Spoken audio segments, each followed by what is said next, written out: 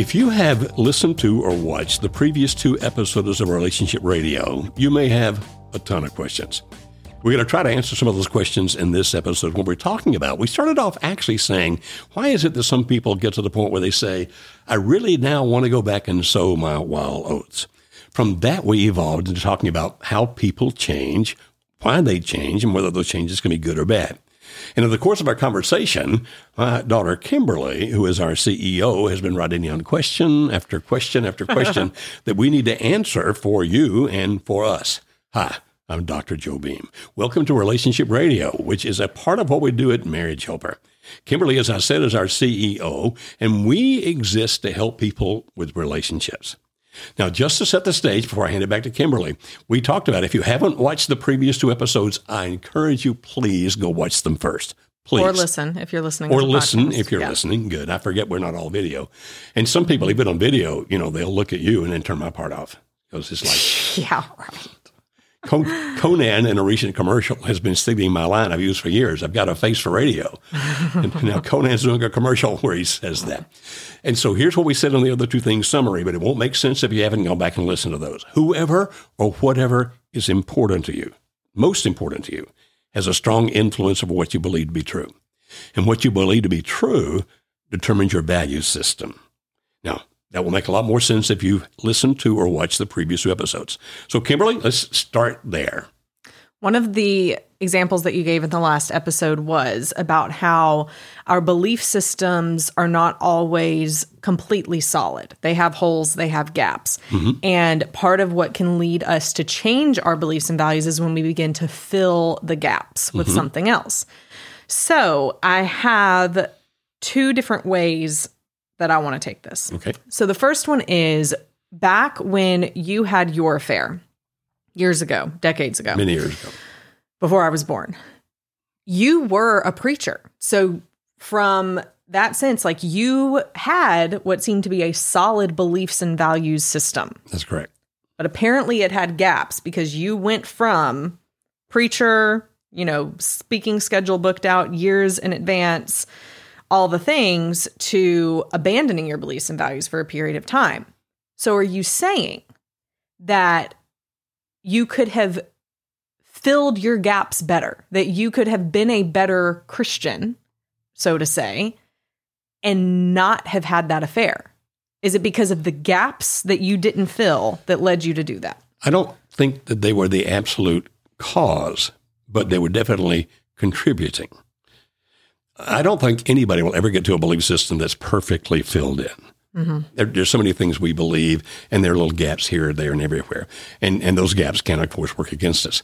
But in my case, it's a classic situation, as with many cases we've worked about, where that a person who was way down here gradually, because of the attention I gave her and the time I spent with her and the conversations we had, et cetera, worked up to where she became the most important.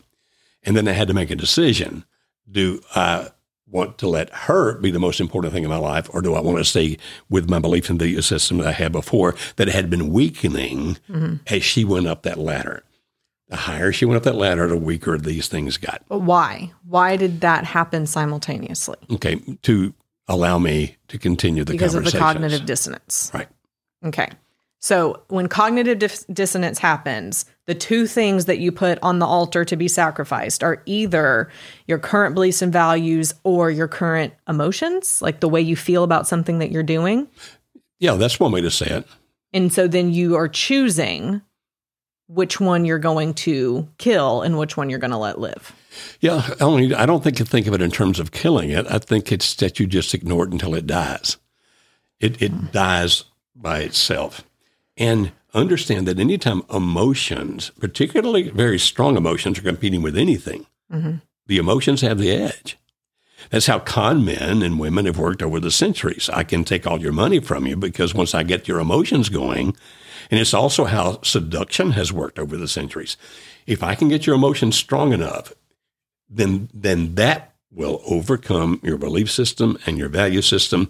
And that's when people look at you and go, I don't know how I even did that. I mean, that's so against who I had always been. But at the time I did it, it was like this was everything to me. And so can people use other people in that process. So, for example, if I want to become a country music star, rock star, television actor, movie actor, whatever it might be, as I'm going up that ladder, I may wind up using other people, even destroying other people in the process, because that becomes so important to me. And the emotions of my being that person and the emotions I feel are so strong that even if my belief system before had been treat people with respect and dignity, and therefore my belief and value system was you do what builds people up according to their needs, you don't do anything that causes harm, those will modify as I'm going up the ladder. Okay? So it's a complex relationship, as you said earlier. And because my morals are never perfect, or my values are never perfect anyway, I'm always going to have some flaws. If this can change slowly enough that I'm not eaten up by guilt, then they can finally become totally different. My self-image is totally different. And I will be a person that people look at me and go, I don't know who you are. Okay, I want to come back to that in a minute. I want to go back to the conversation of filling the gaps before something terrible happens. But another example. So I was having a conversation the other day with a friend I have who he and I don't share a similar set of beliefs and values. But I was explaining to him about when people have affairs, and sometimes the wife. So let me paint this picture as the example. There's a couple, the husband is having an affair. The wife is so scared of being alone that she doesn't call an ultimatum. She doesn't say, you need to end that, or, she doesn't set boundaries around it like we teach, but instead just says, do what you want. Like, just do this because I'm more scared of losing you than trying to get you to stop doing that. And so he said to me, well, if that's going to be a situation that happens, wouldn't it be better if the husband would just go to the wife and say, so there's something I'm missing in our relationship, and I think I would be fulfilled by it by having an open marriage. So would you agree to that? And I said back to him, there's no way, because there was a specific wife I was talking about in this situation. I said, there's no way that this person, because an open marriage goes completely against this wife's belief and value system. And he said, but she ended up doing it anyway. And I didn't have an answer for that because I thought, because he's right. She did. And so where does that come to in this conversation? So for this wife, like, that's a gap.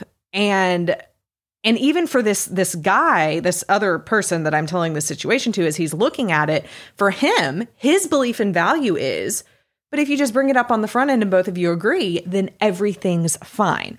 So there's a bigger overarching question here, which I keep coming back to, which is, where do you put your stake of what good is? Because I would look at an open marriage, and we've talked about it on this podcast in previous episodes, as, of course, that is not something that you should agree to, because take the faith part out of it, research even aligns that it's not going to lead to a healthy relationship. So what is good? Okay. When people have a similar view of deity, a similar view of God, and they both have him in a very high position, then their beliefs and values are going to tend to be similar. Okay. If, on the other hand, their views of God are divergent, so that his view of God is this and her view of God is that, okay, then as they both get closer to their God, they get further from each other. All right. So let's look at it then not in just terms of that. If you don't believe there is a God or don't want to work from that premise, and if you say, okay, let's work from the premise about what is best for humanity, because the premise has to be something. Yeah. Okay. Unfortunately, the premise that's occurring most often now is what makes me happy in the moment. Right. And by working from that premise, if that's what becomes most important, remember, whoever or whatever has become most important to you. And so being happy in the moment is the most important thing to me, then how could you say that crack addict is doing anything wrong? Because in the moment, right, he feels good. He enjoys that. Yeah. And so you have to say, if that's what becomes most important to me, whatever makes me feel good in the moment, then we would look at that and say, as researchers, as social scientists, obviously we're Christians, but let's just put that to the side right now. We would say it's destructive. It's destroying that person's body. It's destroying that person's mind. It's destroying that person's relationships. And so if that's what you put at the top, can it lead you to do all kinds of things you wouldn't have done before? Yes. Will you be happy in the moment? Yes, in the moment. But those moments don't last hours and days and weeks and months and years. They don't do that. And that's why people keep chasing that high. Look at a person who is a serial adulterer. If you prefer the word affair, then that's fine. Who goes from one to the next, to the next, to the next, to the next. Whatever they're looking for, in the moment, they're happy, but it's not working for them. Yes, agreed. There's also, though, the brain chemicals like dopamine, that pleasure chemical. It's not a pleasure chemical. It's the anticipation of pleasure chemical. And so that's what I keep thinking of as you're talking about this as well. We see it huge with a crack cocaine addict, right? They're looking for whatever makes them happy in the moment. They're looking to get that same high, that same dopamine high that they got the first time they did the drug, which they'll never get again, but they're going to keep trying to chase it. That's right. And so how does that, like the things that are actually happening in your brain that motivate you to seek certain things because you want to feel good, align with your beliefs and values and what you're chasing? See, I think it always starts with whatever is most important to you. It always starts there. Because that's what's going to rewire your brain for what it thinks is pleasurable. That's right. Because you can change what you believe is pleasurable, like how people, when they begin to get healthier and eat healthier food, they actually have more of a dopamine spike happen when they are about to eat a salad than they do if they're about to eat a candy bar. You can change what the dopamine receptors in your brain find pleasurable. No, I don't understand that. I understand what you're saying, and I think you're right. So it still comes back to whatever's most important to you. Yeah. Okay. And that you can wind up doing things in violation to your morality, but typically the first things you do, your brain still considers as minor, so you don't feel overwhelming guilt, typically. You can wind up doing something where you feel massive guilt to begin with. Mm-hmm. Okay. And then, of course, your beliefs, because it's got gaps. And then sometimes you do that compartmentalized thinking where you don't even let two contradictory beliefs touch each other, which is probably true of the lady you were talking about earlier. Mm-hmm. But the real key to this is what's most important to you. That's really where the key to all this is. What's most important to you? Because you cannot change this permanently or even long term. You can't change beliefs. You can't change the values either permanently or long term. It's this that has to change. Whatever's important to you. And in that sense, that's why we tell people in our workshops, here's what you do to change you. You cannot change the other person. Mm-hmm. You're not going to lecture them out of it. You're not going to argue them out of it. You're not going to guilt them out of it. What's going to happen is you have to change the perception they have of you. And if you can regain the position where you become extremely important to them, then that will definitely begin to affect the belief system and the value system. Now, it could be there's still something above that.